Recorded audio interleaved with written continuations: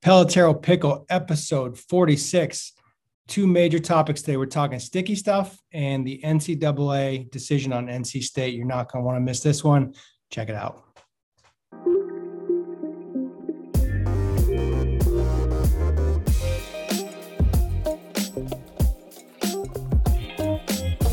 Pelotero Pickle, episode 46. It is June 28th. Welcome to the Pickle. I'm Bobby Tewksbury. Joining me is Chris Colabello. Chris, how you doing today? Good, Bobby. How are you? I was going to have this show brought to us by a sponsor. That's why I held the cup, but we're not brought to you by anybody yet, except for me and you and Patrick. Do you want to plug Pickle, our mailbag, pickle@pelotero.com? Yeah, I'm on it. Did I plug pickle@pelotero.com? You got it? Yeah. Hey, we're always looking for what you want to hear. Email us at pickle@pelotero.com. Topics, ideas, thoughts, whatever you want, we'll talk about it, except for stuff that we don't want to talk about. Good job plugging pickle@pelotero.com, the mailbag. I would have plugged pickle@pelotero.com, but I didn't have to because you plugged pickle@pelotero.com. You know what? We should just all email pickle@pelotero.com. All right, let's get into the topics. That was an absurd way to get started. No, before we start, I want to talk about something. I was going to segue. Speaking of absurdity, go ahead. What happened right there? Yeah, I mean, it's going to suck, but you're good. Yeah, go ahead. So I'm in back room, NEBC. I'm in my office, and the guy needs to use the Concept 2, which is right next to me because they had to put the Concept 2 in the hallway.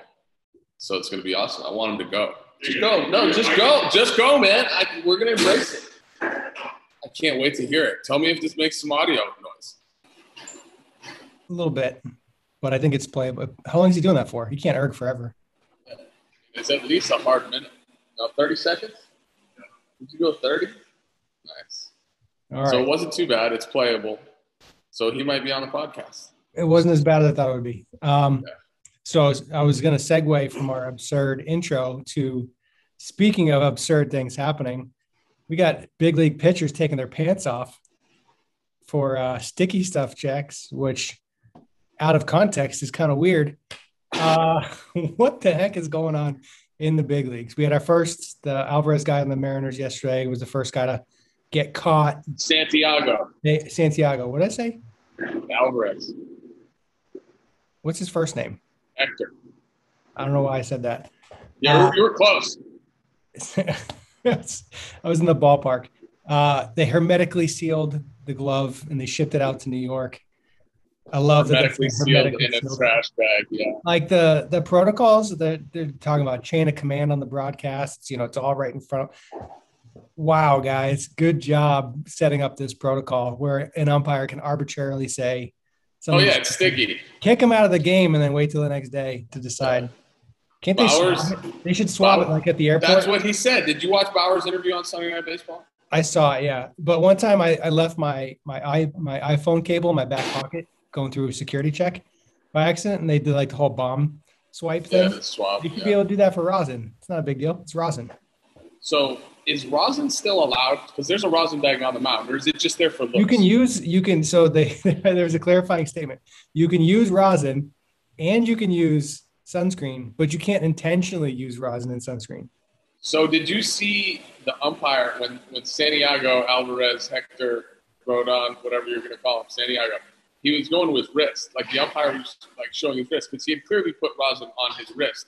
I guess what the umpires want you to do is not sunscreen your wrist so you can get sunburn on your wrist. Yes. And then only put rosin on that part, which is ridiculous. What they should do like when a pitcher comes in the game, should alcohol swab and wipe and clean off the forearms, remove all sunscreen so that they can then use. Yes. And then make them go into the dugout and then reapply sunscreen. The one thing that could be crazy because I don't know where they were saying it was inside the glove. Imagine if you are sweating and you put rosin and then it goes on like the inside of your glove. I have a glove right here. So like, let's say like it goes like in here just because of sweat and then it just like builds up and then they take your glove and you're like, oh man, it's really sticky right there. You could have gone like this and gotten sticky on your glove and now you're fine. 10 games gone. Rosters sort of player for 10 days. I have two things. Number one, every pitcher should just chew big league chew and then lick their fingers. Number two, make your catchers put pine, like all the catchers have stick on their shin guards, right? Like every one of them. So just make them like put it all over the ball. So that way when they come check your glove, they're like, oh, well, you can't feel anything sticky. You'd be like, oh, it's the catcher's fault. Like this rule is so ridiculous. It's out of control. Bauer's interview was great. He was awesome. I told you I was. I don't think I saw the full interview. I saw like a 1 minute clip of it. Was it longer than that? Yeah, he was like 8 minutes. He was on. I did not see the whole thing then. No, I mean, he basically talked about he's happy that it happened, ridiculous that it happened during the season. Good job. You're right. He talked about the variations. Like, one is you have no sticky stuff.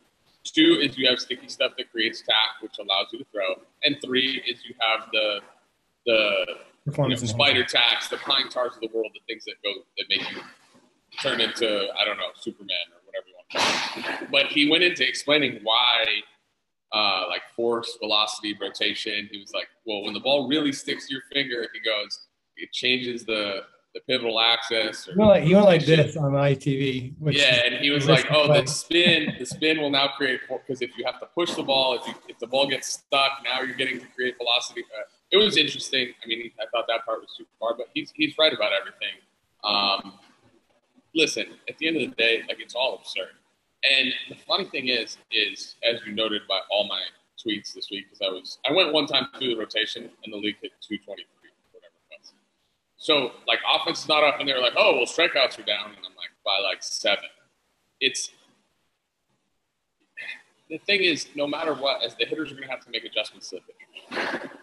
Whether it's sticky stuff or not sticky stuff, high RPM stuff is not harder to hit than low RPM stuff. If you know what you're looking for. Like, if you know that you're trying to swing on top, it's easier to hit high RPM stuff. If you're swinging up, like, it's harder to hit, right? So the whole point is you're going to have to adjust no matter what they're doing. Like, the time it'll become hard to hit is when it's different than what you're used to seeing, right?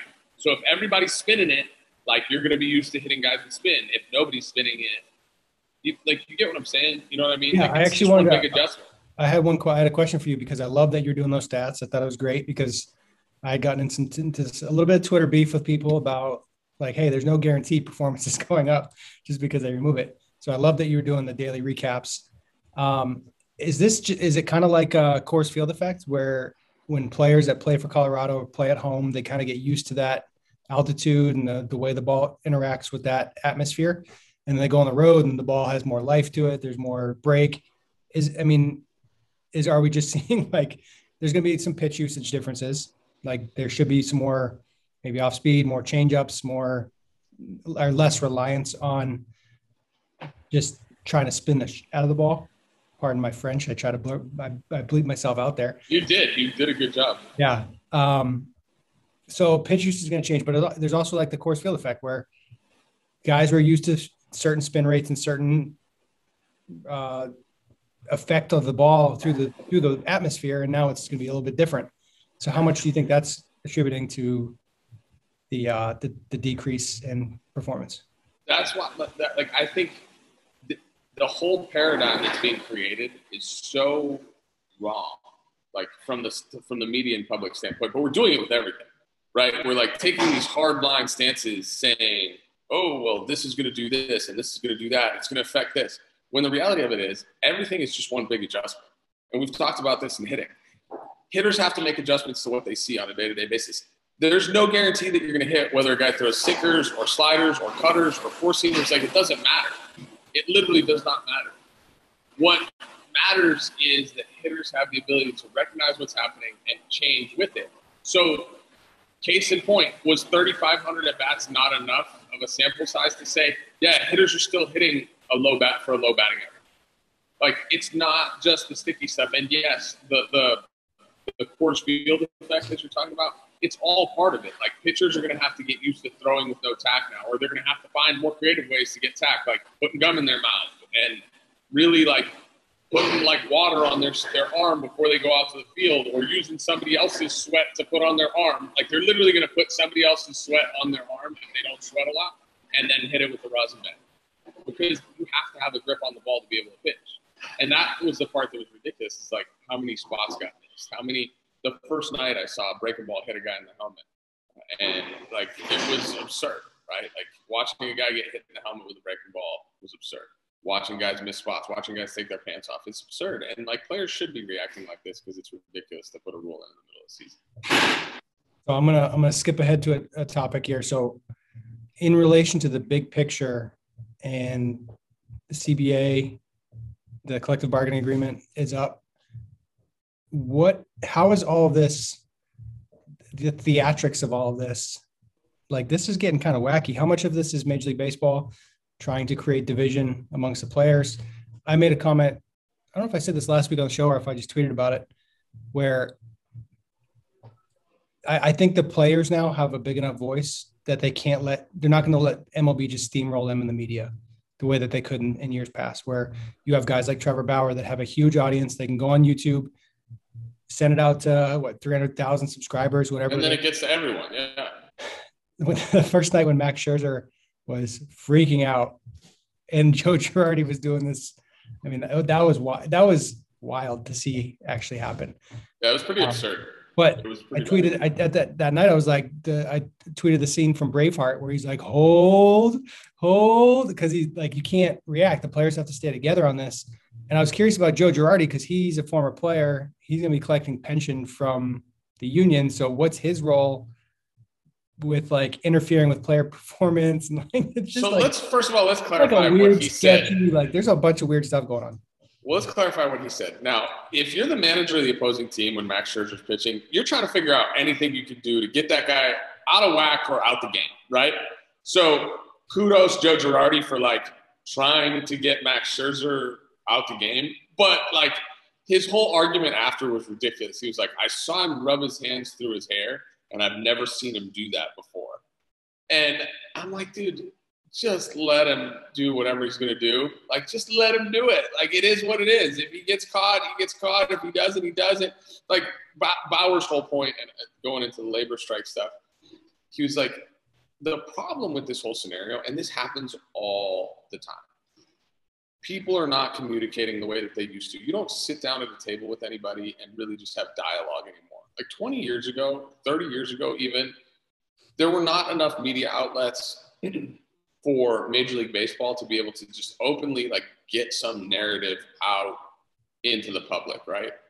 It just didn't happen. You had to go to a newspaper and you had to go through the news cycle and get to when SportsCenter was on, or wait for a release of USA Today or whatever. Because if not, it was just a local regional newspaper, whatever it was. Now everything is being argued through the media, and people are not sitting down at the table. Like the whole point is, Major League Baseball doesn't sit down and talk with the players. They just release something to the media, and then the players snap back because they're like, hey, why did nobody discuss this with us? So it's ridiculous because there's a very simple middle ground here that is easy for everyone to agree on, but they chose not to have the conversation. They chose to just release stuff to the media, see how the fans reacted, see how the players reacted, and then make a decision. Who's that on? I don't know. Should the union be doing a better job of engaging the league? My experience is, Bobby, I thought we did a poor job, generally speaking, of not feeling like it needed to be combative. Why does it always need to be combative? We're trying to grow the sport together. And if we grow the sport together, salaries are going to grow together, and players are going to be taken care of together with teams. You see it in the NBA every day. The NBA is a phenomenal product. They have huge advantages over baseball in terms of roster size, excitement level of a game. But at the same time, I don't know, man. It just always seems divided. And I think that's the part where, it's kind of a mess. It is a mess. It is a mess. What other things are going to be involved in the CBA negotiations? What are the other big topics? I know your situation and the what is it? The joint drug agreement. There's a bunch of stuff in there. What are the major issues that are going to be tackled there? This is going to come down to money, right? Like the first and foremost, that's going to be the biggest talking point. The average salary's gone down, I think, 5 consecutive years in Major League Baseball, which, Trevor Bauer's, his AAV right now is like 40 something. which is absurd because that's the highest AAV anybody's ever had. That's average annual value for anybody that's. Yeah, it's more about service time manipulation, not paying veteran players, bringing up prospects that they're cycling through and up and down the elevator to conserve service time, all that kind of stuff. But I think Major League Baseball's positioned themselves really well from a divisiveness standpoint, right? In the sense that you've got guys that are making $30 to $40 million a year. There are players making $30 to $40 million per season. And I'll tell you what, if you're a $30 or $40 million guy who's in year one and hasn't really cashed in yet, you're probably going to be hard pressed to pull the trigger on a labor strike. And not to say that there needs to be more parity in salaries, but the bottom line number has to be higher. The whole pay structure is changing. It's fundamentally changing. The organizations are trying to change how players get paid. So therefore, the pay structure and system for which guys get paid has to change. You can't make $500,000 for 3 straight years and then just go, oh, all right, cool. Now that you're supposed to make 3 to 5, like we're just gonna shun you or not let you play or manipulate it or whatever it is, because that's basically what's happening. They'll get through arbitration with guys where the number is usually somewhere between 7 and 10, and ARB3 depending on who it is. I would say average ARB3 for players is between 7 and 10 million. That's, I think, a fair number. But beyond that, they're just not allowing guys to have an opportunity to play, because if they have a down war year and it's just all based off, how many wins they were worth that season. I don't know, man. I would have a hard time signing a labor agreement, but the problem is, the people that are working in the union are making obscene amounts of money, so they have no incentive to have a labor strike either. So I don't know, man. I don't know. I don't know what the solution is. Gonna be interesting. Do you think there's what would you put the odds at a labor shortage or stoppage?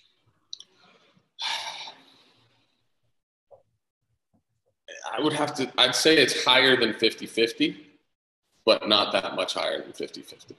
I think there's enough controversial stuff, but when it comes down to crunch time, I just don't know if there'll be enough players that are willing to do it, because there's plenty of division within the union right now. There's plenty of division on a billion topics, including mine and this sticky substance stuff. So I give the league a lot of credit because they've created that division for the players, and maybe the union hasn't done a very good job of holding it together. I don't know. I just feel like it could and should be better. I'm on board with that. Let's shift topics to more controversy.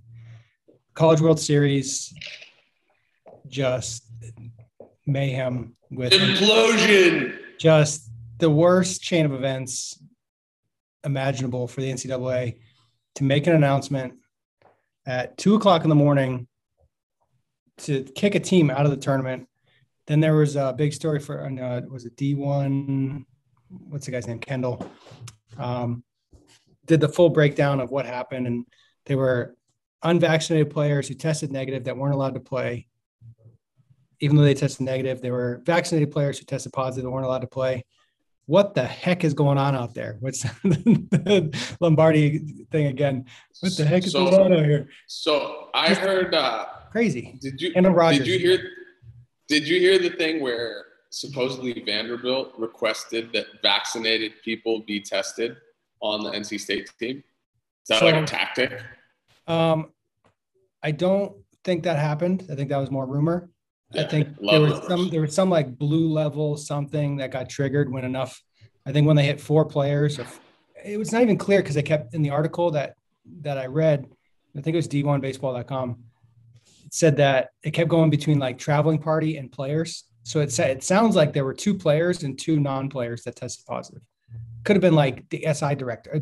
Who knows? The athletic trainer could have tested positive.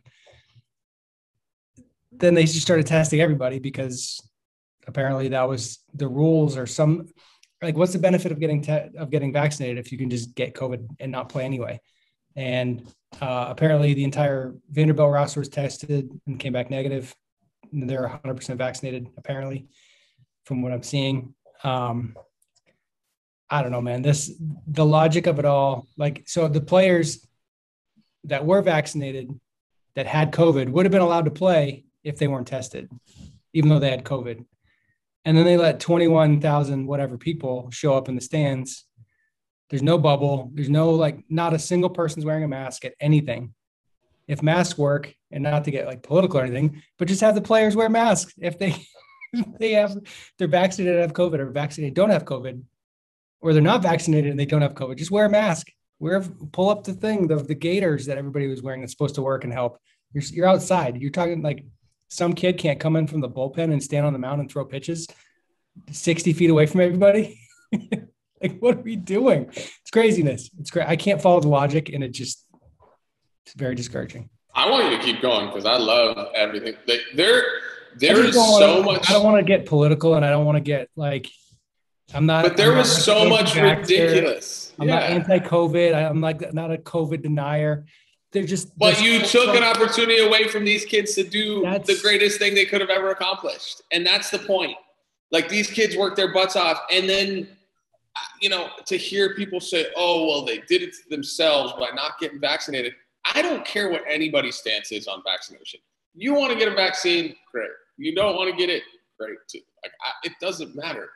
Like, America is based off of freedom, and the principles and things that our forefathers stood for were that you can make your own decisions that affect you personally. And I'd say we're at a point where it's the people that have wanted to get vaccinated can get vaccinated, and that should be the all of it. That's it. If you're so concerned with the spread of COVID, now that everyone has had the opportunity to get vaccinated that wants it, like, why? It doesn't make sense to me, right? And then you're going to let, to your point, 22,000 people in the stadium because, it's commercial and the NCAA and the TV rights. Like, how much money is being made? So, like, let's live on the premise that this is about money. It was about money for the NCAA. That's why 22,000 people are in the stadium. That's why organizations, teams are getting to capacity. That's why this stuff is happening. It's about money. It's not about the greater good. But then you're going to make it say that these kids can't play for the greater good. It's hypocrisy, Bobby. That's the problem with it. It's not political. It's hypocritical. And I'm tired of all the people that are taking the opposite stance, saying that they don't feel bad for these kids. Like, it's not your right as a human to decide whether that kid gets a vaccine or not. It's not. You have no say in that. What I know is those kids worked their butt off and did what they did to get where they are and were positioned to win the World Series. They were positioned to win the World Series, and they were on the doorstep and they got turned away. They didn't even get a chance to knock on the door. Yeah, there's a lot of failed logic. So I keep going back to this, and this is like not including any variants or whatever other COVID stuff that's going on. I'm in Texas now. The mindset down here is very different than what it was in New Hampshire, New England. But that being said, like, I have family that I've talked to that are like, yeah, there's just certain people in the Northeast that are just they're not getting the vaccine. They don't believe in it.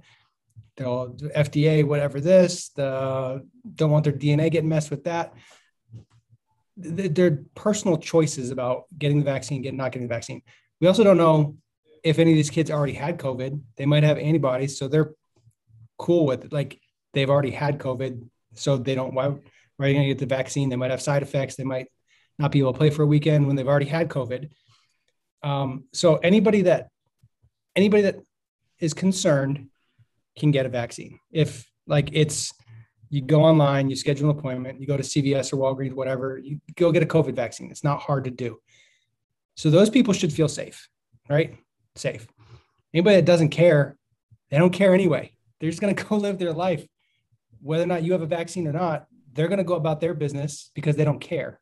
So the people that need the vaccine to feel safe, they can do so. The people that don't care anyway. Vanderbilt's team is entirely vaccinated. I'm now going like this. I'm like both sides here. Anybody that wants, like, if Vanderbilt's fully vaccinated, the umpires are fully vaccinated, and the NC State guys are on the bus, they're in the hotel, they're on the plane, they're around each other all the time anyway. What's done is done. Just go play the game. Like, the same thing with John Rahm a couple weeks ago. Like, none of the players cared. they're between the ropes. They're 100 feet away from anybody. So who are you who are you protecting? It's just, I'm sure it's just some insurance policy that says that can't happen. And there's some protocol. No, but it's not even that. I don't even think it's that. It's just agendas, Bobby. It's agendas. So this is a perfect example of it was like policy. So in the softball tournament, when they're doing interviews in the game, standing 20 feet away from each other. But one of them, I think it was Holly Rowe, she's standing 20 feet away from a player that she's interviewing, and the team is standing 5 feet behind her. It's like, what are you doing? What are you doing? This is the prime example of how bureaucracy works, right? So I experienced this with the steroid stuff, right? Not to shift narratives and make it about me. But now I'm talking to people in the industry who are saying the problem is, we've made these advancements in technology, whether they be in technology or in where we are as a society, but the policy hasn't changed to mirror it. So like when I got suspended, I got suspended for a thing that supposedly was a thing that came from something. And 5.5 years later, we haven't shifted the policy. The UFC changed their policy because they realized that there's a problem with the test.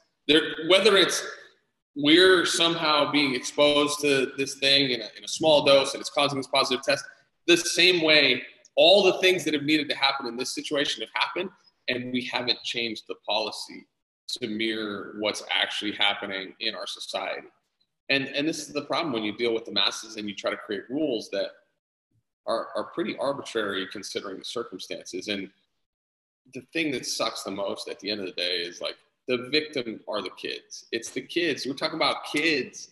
I sent out a tweet the other day, and somebody had the nerve to send a tweet like saying about the NC State kids, and I've never felt so bad for a group of young men because they've literally lived. They came out of the basement, dude. They were in the basement. Their season was over, and they flipped the script and were positioned to win the World Series.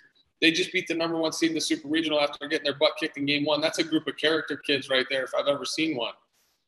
And somebody had the nerve to say, I don't feel pity for people that shoot themselves in the foot and complain about the pain. I was like, that would be the equivalent of making the argument that you don't feel bad for a guy that gets rear-ended by a tractor trailer because he chose to drive. Like, what? Like, come on, guys. Like, come on. It sucks. And at the end of the day, it's about the kids. And it's terrible, man. It's, I honestly wish, and I saw somebody say this, I think Barstool said it, I wish that Vanderbilt would forfeit the game and just be like, I'm going to forfeit the national championship. We don't deserve to be here. We didn't earn it. Well, and so I don't blame Vanderbilt they're not to blame for anything. It's not their fault, the NCAA, unless it comes out that it was their fault. But they're NC State didn't beat them. Vanderbilt didn't beat NC State. Like the game just didn't happen. So I don't. The first game technically didn't happen. They played with 13 dudes and a pitcher at first base. Sure, but even if they have a full roster, the worst thing about it for me is like we'll never know. Those players will never know. At least if you go out and you play and you lose, then you have closure on it. That's what competition's supposed to be about. And we've as a society we've drifted much closer to not allowing those things to happen. That's what makes sports great, man. It's playing the game. It's seeing the outcome. It's not. We're so quick to just take people's opportunities to compete away from them for one reason or another. And man, like, is life worth living as an athlete if you don't get to compete? Right? If you're a true competitor by nature, is life even worth living to a lot of people? I know that's crossing the line probably from whatever kind of sports talk show that we're supposed to be to like some deeper stuff. But like these kids want to play. All the athletes want to play. That's why they're born to play. And that's why you play the game, is to compete and figure out if you can win when your back's up against the wall. And when you take that stuff away from people, it defeats the purpose of a lot of different stuff, man. Yeah, I use the word discouraging. It's just like, what's the point? It's like if the NCAA can just come in and make that decision, there's just discouraging. Well, the funny thing was they tried to blame it on the county health department, and the county was like, no, we didn't say this. Of course. But the problem is they're going to get away with it because there's going to be a College World Series final, and NC State's not going to be in it, and people are going to watch it. That's what sucks. Is you got to. This is the only way to stop the Giants is make a loud enough noise, I guess. Don't feed the beast. Can't feed the beast. I won't watch the national championship series. I won't do it. I mean, I stopped watching the Texas and the Mississippi State stuff. I was flipping through the channels, and every time on YouTube TV, I kept seeing the NC State Vanderbilt game because I subscribe to all the NCAA tournament games. Every time I saw it, I'm like, screw this, I'm not watching. Like, it just put a bad taste in my mouth every single time I saw it, and I just feel bad for those kids that like you said, they just didn't get a chance to compete, didn't get a chance to leave it out there, just didn't have a chance. Champions in my book, man. So champions in my book. Let's move on. Wander Franco, the Wander boy. Yes, I'm the Wanderer. Came out the gates hot, 2-hit game, hit a homer and a double, and then wore the collar for a little bit there and got another hit. So he's 3 for 22, I believe. Not hot. We were talking pre-show about Wander, his first impressions, then also with Jared Kelnick with the Mariners. We could go back in the day to a young Aaron Hicks with the Twins. I guess the topic here is like rushing guys, putting them in the spotlight. Like, how long do you run them out there for? Like, what would Wander need to do? And he seems like a super talented player. His first at bat to me was really impressive. He went 0-2, laid off pitches. He's up there blowing bubbles, just chilling, just relaxed. So maybe he's like, dude, he doesn't even care what his batting average is. Doesn't care if he got a hit 2 months ago, he doesn't care because he's just that confident, that good. But at what point do you say, okay, we got to be careful here? Because like, at what point do you become emotionally and mentally fragile and create long-term damage? I think no matter what, I think most first-year guys, I mean, think about how many first time in the big leagues dudes like really came with it and then just sustained it. Pujols, Cabrera, Griffey. I mean, and I'm talking came with it, like lived up to the hype. You know what I mean? Because there's a lot of hype to live up to. I'm trying to think of any other guys that really were just sustained success for the first 3 to 5 years of their career without batting an eyelash. Like Trout didn't do it. Trout didn't come up. Trout got kicked in the teeth when he first came up. So it's more likely to happen than it's not. The question is how you deal with it, right, as a player. Now, to your point about Wander, he's had to live up to massive expectations, massive hype, and he really seems like he embraces it. Like, he just seems like he wants it, which I think is a huge testament to a young player to be able to do that. And where other players have a tendency to, act like they want it, and then they shy away from it. It's tough to tell. You have to make a character judgment on the player. I'm guessing this guy's going to be okay. That's my take. Mainly because he minimized swing and miss a lot at the minor league level. He didn't swing and miss at all, almost. And because of that, I think, he's going to be able to do some things that will allow him to have success. And not to mention he's going to play probably very elite shortstop. Where's the line? I don't know, Bobby. I don't know where the line is. Let me get you some numbers on Wander right now. So he is 3 for 22 with a double and a homer. His batting average on balls in play is 125. 125, pretty low. His hard hit rate is 41.2, very high. We were looking up, I believe it was Devers. Rafael Devers is at 44% right now, hard hit rate, which is pretty good. Wander, 41% hard hit rate, 52.9% medium rate, which that's usually a really good sign if you're making solid contact. Soft contact is 5.9%. How many punches you got? Under 5, 6? In his, where is it? It's 18% strikeout rate. So he struck out 5 times. So 5 times and 22 at bats. Also 5 walks. So 1-to-1 Which ratio. I know he walked in his first. So this guy is going to be okay, man. So only a 5% or 6% soft contact rate. It's pretty good. Go pull up Kelenic now. And now, because so you want to talk about apples to apples, right? We're talking about the number 1 and the number 3 prospect in baseball. So if you really want to evaluate why Kelenic probably needed to go back, the only way you go 0 for 39 is, or whatever it was that he took to 0 for 36, is if you're like straight domed out, because you just find a way to get a hit unless you're up against it.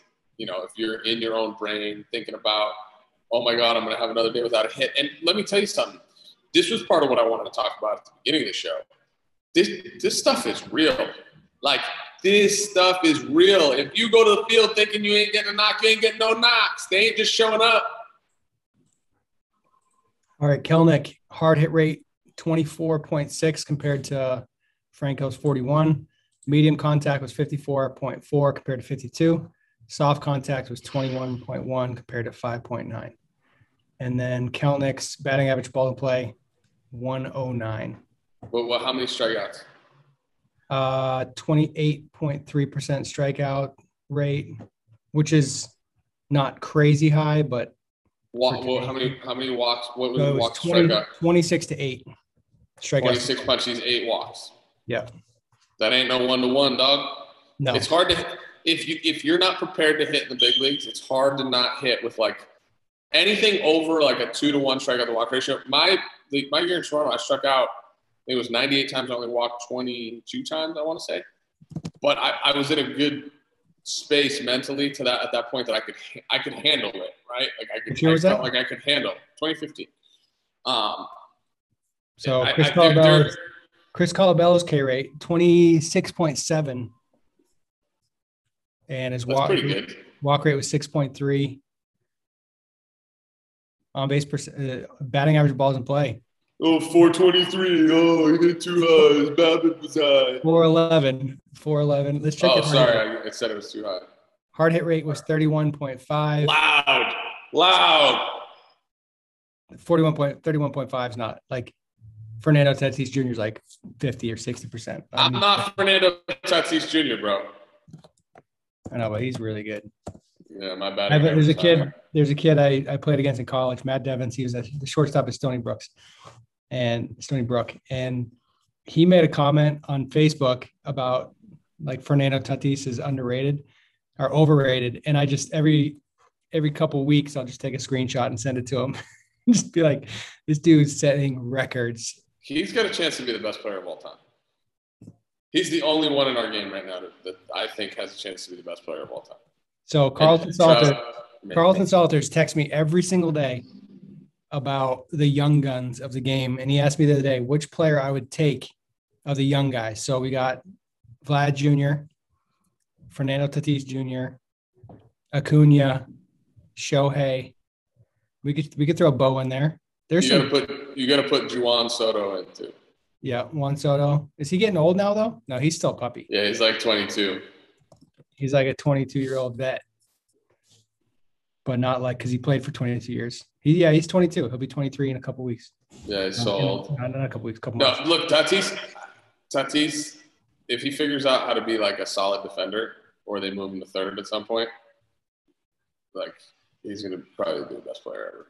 I heard some rumors about Tatis Jr. I don't know if I'm allowed to disclose them. Going to first base, yeah. Nope. Outfield, yeah, that makes sense. Yeah. I would put him in center, easy. Potential 2022 situation. Yeah, but I mean he can't play shortstop like that. It's just going to do a disservice to how good a player he is. Tatis Jr.'s hard hit rate 51% this year. Last year was 54.9. I still like Juan Soto so much. Soto is unreal. I want to check his rates. Because he's hitting 260 right now. False. 270, sorry. 278 with a 306 BABIP. His hard hit rate currently is 35.9. Last 2 years it was 42, 41. So line drive rate is fine. Fly ball rate's a little bit up. is I always like whenever I do these like breakdowns, I always look at like if they're pulling the ball more, if they're hitting the ball on the ground more, like trying to find context, check swing rates, if they're chasing out of the zone. The point of the story, yeah, it depends how uncomfortable their swings are, right? And that's like if you're striking out, you're not walking, or you're like you said, check swing out of zone swing rate. I don't see a problem. But getting back to the original point, I think Wander's going to be just fine. But this does, again, make me want to talk more about the totality of hitting. It's a mindset, man. It is a mindset. Hitting is a mindset. And I am dealing with so many young players. Like I want to share a lot of the stuff that college guys and high school guys that I know. You have to have – there are so many fine lines that you have to toe where like one side of it's too extreme, the other side's too passive, and you have to live somewhere in this neighborhood where you're just towing lines everywhere, like of intensity and relaxation, right? Like be intense and be relaxed. You got to figure out where you need to be on that line. Like being, wanting to succeed and understanding that you're going to fail. Like that's the humility line that I talk about. Like you got to toe that line because you can't accept striking out 3 times in a college summer ball game, but at the same time, you have to know that it's possible that it can happen and be able to move on, right? Like not thinking about the past and like learning from the past. There's another line that you need to toe. There are so many different things that can occur in your brain on a day-to-day basis and that probably need to occur to be successful. And I feel like those things are being lost on this generation, right? And I don't mean that in a way that is, necessarily like this generation can't hit or this generation stinks or whatever.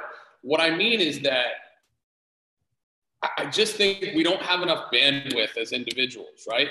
We don't have enough bandwidth to do all the things that we want to do every day and do the lifting and the nutrition and that, like, and then do the training and then at the end, like figure out how to hit, right? So like, I think there needs to just be more focus on that from an early age. And that's what I've been saying to a lot of the hitters is like, you guys train so hard and you focus on all these things that I really don't ultimately know if they're if they're even that important at all. Like, because you cross a certain point, like when you're a physical specimen, right? You're a college kid and you're, built like a brick poop house and, you're in great shape. Like, do you need to go lift on a Tuesday morning before your game? Like in summer ball? Yeah. I talked about this a little bit on the Sport Techie thing last week about kind of what we're doing from a swing mechanic standpoint and how we're going to leverage technology on that. I cannot wait to be able to tell a kid like, hey, you don't need to worry about your mechanics. Like you're good. Stop thinking about that. Focus on other things. Or if you do need to work on swing mechanics, here are the things you objectively should probably take a look at. Like your back elbow stays back too much when you're swinging. So that's going to make you steep. So we need to get the elbow down. Like something simple like that, where we can measure it and show it and say like, your swing is going to perform this way because of this movement. So fix that instead of like, oh, was that one good? Was that one good? What do you think? What do you got? Yeah, we're like, oh, I struck out last night. It's got to be my swing. It's like, no, your swing's fine. Stop thinking about your swing. Stop blaming your swing. Like focus on the right thing. And that's the funny part, right? Is that there's this expectation in their brains that just because they created one swing that it should exist in perpetuity, right? Like, dude, you're going to wake up tomorrow and be a different human. You need to be educated about how to move to give yourself the best chance to move within the framework of what your body allows on any given day, right? Because it's different today than it is yesterday or than it was yesterday, and then it will be tomorrow. It's just different.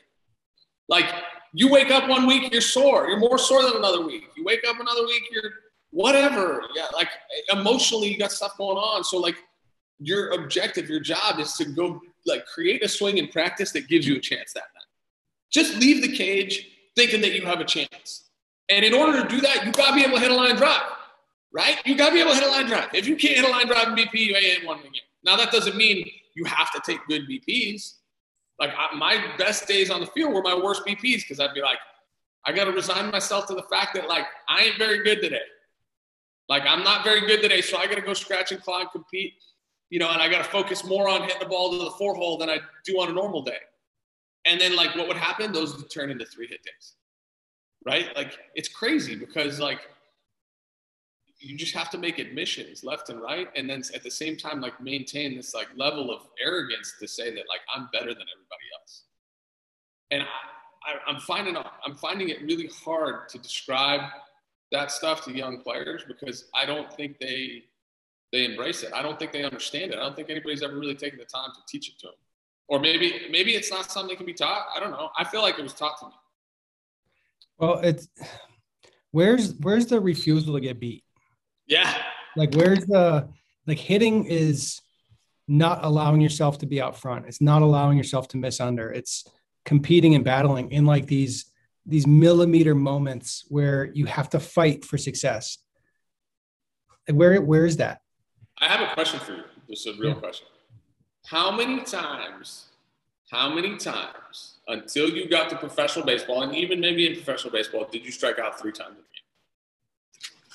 the game? 3 times in the game? Yeah. I remember one game in particular in where was Dan Duquette's field out? The Berkshires? Yeah, the Berkshire. Yeah. I remember that game. I think I struck out 4 times that game, and I felt it was a long ride out there. It was like a 3-hour bus ride, and I fell asleep like 30 minutes away from the field, and I was in a fog the whole game. You were like blacked out. Yeah. And then the backstop was like 5 feet deep, and the radio guy was like, "Tewksbury, bad. I struck out 3 times already today." I was like, "Dude, I can hear you. Stop saying that." So that happened one time. I think I struck out. I remember when I was young, I went swimming before a game, and and my arms felt like jello, and I struck out. I forget if it was 2 or 3 times, but it was unacceptable. Like, unacceptable. Like, straight, like, never going to happen again. So I would tell you that the number of, like, more than 2 strikeout games that I had, and 2 strikeout games were few and far between, but the number of, like, 3 to 4 strikeout games that I had, like, I could count on one hand. I had one in an exhibition game in high school in a scrimmage. College, I'm fairly certain I never struck out 3 times in a game. Like, I'll go back and look at the box scores and confirm that for next week. The first, I would say in independent ball, I'd be hard pressed to say that I had a 3 strikeout game. And I'm gonna tell you why. Because after my first punch out, the time in between that at bat, my next at bat, was like being livid about the fact that I punched out and I got embarrassed on the field, and it was not going to happen again. Come hell or high water. Period. Like, it just wasn't going to happen. And then, God forbid, the guy got me a second time. There was no shot I was striking out 3 times. There was no chance. I would bunt if I needed to, because I was not going to strike out. Yeah, just striking out was not really an option. It just wasn't part of what you allowed to happen. It's crazy that it's so normal now. But even it's like kids think that if they take a good swing, or if they have a good swing, they're going to be good. And that's just not what it is. That's you're not playing the game. There's like they used to talk about that with Tiger Woods. He would mess with the swing so much that they'd say he's not playing golf, he's playing swing. And that happens with so many kids now. They think like, oh, I'm going to go get my mechanics worked on, and I'm going to improve my swing mechanics, and then I'm a good hitter. You could do it if you know what you're trying to achieve. You can work on your swing all you want if you know how to hit. And I think that's like binary. There's this whole movement now about, you got to learn how to swing and then you learn how to hit. And then there's also a dynamic where you need to learn how to be fast and learn how to be explosive before you learn how to hit. And that it's big in golf. It's a big, like, on base U, TPI, carryover effect, where they teach young golfers now to be explosive first. Like, just swing as hard as you can, figure out how to straighten it out later. I don't know if I buy that. Like, I feel like learn how to control the ball, learn how to control your swing. And you need to have some intent. But I don't think time out. I don't think what you're saying, I don't think those things are mutually exclusive. Like if I could take a little kid, I would say, hey, go out on the field, swing as hard as you can and figure it out. Go out on the field, swing as hard as you can, figure it out. Try to hit the ball as far as you can all the time, as hard as you can all the time, and figure it out. But then not like, hey, here's your swing mechanics. But hey, we got to try to not make outs. There's a big difference. Just so you know. The biggest difference between golf and baseball is there's no timing constraint in golf. So if you could tell a kid, yes, swing as hard as you can, biggest backswing imaginable, like turn your back to the target, lift your front foot off the ground. You could do whatever you want in golf because the ball's just sitting there. In baseball, if you're ingraining patterns that make you swing slow, if you went out to the field and you said, all right, I'm going to set the machine up to throw a stressful velocity, and your job is to hit the ball as hard as you can, as far as you can. Okay, now we're doing something. But if you're sitting the ball on the tee, you're flipping underhand saying, hey, hit the top of the cage, you're creating a whole world of problems. That's why the baseball evolution needs to start with like the little guy, right? Just go, hey, put it on the tee, see how far you can hit it. Once you get comfortable with the tee and you're hitting it all the time, then I'll flip it. Now I'll flip it a little harder. Then I'll go overhand. Now start introducing velocity. So that's the development cycle. And then if the kid enjoys hitting and he really understands, hey, Johnny, the point is to try to score points. We score points when we get on base. We get on base when we hit it where they aim, right? And, oh, by the way, if you hit it over that fence, you get a point by yourself. So, the rules are very simple, and it has to start from there. And then now you introduce all of the development, and then what happens is, if a kid is around the right teaching or the right instruction, then he'll figure it out, right? He'll figure it out. And if he figures it out, great, then we're good. Yeah. One thing that's interesting about the whole swing versus hit is if you don't have a zero, like a neutral, what I mean by zero is if your zero isn't ability to find a barrel, what are you working towards? Exactly. if you don't have that baseline of, I know how to find a barrel, I know how to adjust and get my bat on the ball in an effective manner. If that's not what you're working towards with whatever speed training you're doing, with whatever weightlifting program you're doing, if you don't have that innate ability to get the sweet spot of the bat on the ball and hit it hard, regardless of your swing mechanics, regardless of stance, swing, how you stand, how you hold your hands, you need to be able to go barrel the baseball, period. And it's the analogy, I guess, in golf would be if you can't find the center of the club face, swing as hard as you want. If you don't have the feel, if you don't have the awareness, if you don't have the desire to repeat that execution, I don't understand what you're doing. Yeah. That's at the heart of everything you should be trying to do, is square up the ball every single time. So even if there's going to be times where you have to give yourself permission to feel something new, give yourself permission to swing and miss, give yourself another line that we have to toe. That's another line. I said, it's a bunch of lines we're towing, dude. It's just a bunch of them. And you better figure, it's not hey, I'm going to live on this side and one, but these are all discovery things. This is why hitting is hard. Because these are all discovery things. You have to go through these things. You have to live them.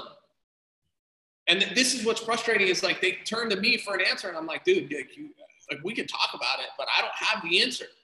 Don't come up to me and tell me you feel good because you got 3 hits in your last 8 at-bats. Because if you had 1 hit in your last 8 at-bats, you wouldn't feel good. Anyway. Crazy. Let's post show it real quick. We got All-Star Game finalists, and we have some. Who do you want to see in the home run derby? Trey Mancini, pretty cool move, getting him in the derby. So let's go. Do you want to go position by position? That's not very quick. No, I only have one thought on the All-Star finalists. I looked through all of them yesterday or 2 days ago. I want to find the bracket. There. I saw a bracket somewhere, and now it's just a huge article on MLB.com. No, I don't understand why Javi Baez is one of the All-Star finalists. He's hitting 227. Well, because he's popular. It's a popularity contest. It's not. That's all it is. Yeah, he's got 17 homers, but he's only opsing 770 or whatever. And maybe that's the best. Yeah.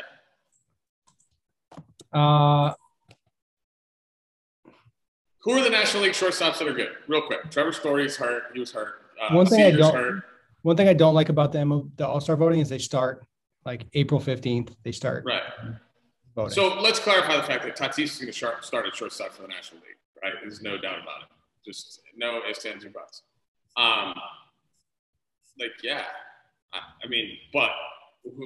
Who are the good shortstops in the National League? Tatis, Story, Seager.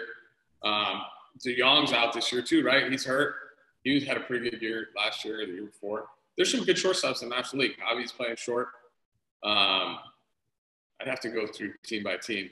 Milwaukee is Urias, or it was Arcia, and they got they just traded for Willy Adames, right? Cincinnati, Buck Farmer's playing shortstop in Cincinnati right now. Trey Turner. Brandon Crawford's having a pretty good year. Yeah, Brandon Crawford's not in the final three. That's annoying because the Giants need to have an all-star. But like Didi's been hurt all year. He's a Philly, right? Didi's been hurt. Like, there's a lot of good shortstops in the National League, and that's why I was like, why is Javi in the final three at 227? At 227. Trey Turner would have been a good fantasy pick. Producer Patrick hitting 309 with 12. He's no Tatis, but he's having a solid year. Brandon Crawford's he's a good player. Yeah, so that was the only thing I didn't understand. Javi Baez. Who's the AL shortstops? Correa's leading in WAR. Is he in the final three? Isn't it? It's Bogaerts, Bichette, and I think it's Correa's 3. It's Correa 3. There's I just need one big graphic. Yeah, but it's not. You have to go through the article. Yeah, it's just a bunch of just pictures. It's Bichette. Yeah, it's Bichette, Bogaerts, and Correa. And Correa and Bogaerts are tied for WAR, if you're into that sort of thing. And Alexander is going to win. Marcus Semien is going to start the All-Star game at second base. He's having a really good year. Yeah, you know why? Because he's playing the position that he's supposed to play. He was never a shortstop. I played against this guy in the minor leagues. Great hitter, not a shortstop. Ever. Like, not even close. That's why that one year in Oakland, he made like 79,000 errors. And I was like, what are they doing? And there's no way that you can tell me that doesn't affect your offense. Then he figured out how to play short a little bit, but still, like, playing in Oakland and playing shortstop. And then they put him at second in a good ballpark. And I was like, weird. He's hitting $1 billion with $1 billion. It's a good play. Yeah. 18 pumps. Home run derby. Marcus Semien. You think Semien should be in the derby? No, I'm just kidding. So Alvarez? Is Alvarez going to hit it? I don't know. Ohtani's confirmed, right? Yeah. I haven't seen it, but they extended some invites. Who's confirmed? We got Ohtani. MLB. Twitter might be able to tell me. MLB home run. The only people you want home run derbies are monsters, and like Vlad, because he's Vlad's not doing it, and Tatis Jr.'s I know, but I don't blame either one of them. Trevor Story is in. It's boring. Tatis, no. Pete Alonso, in. It's fine. Mancini, in.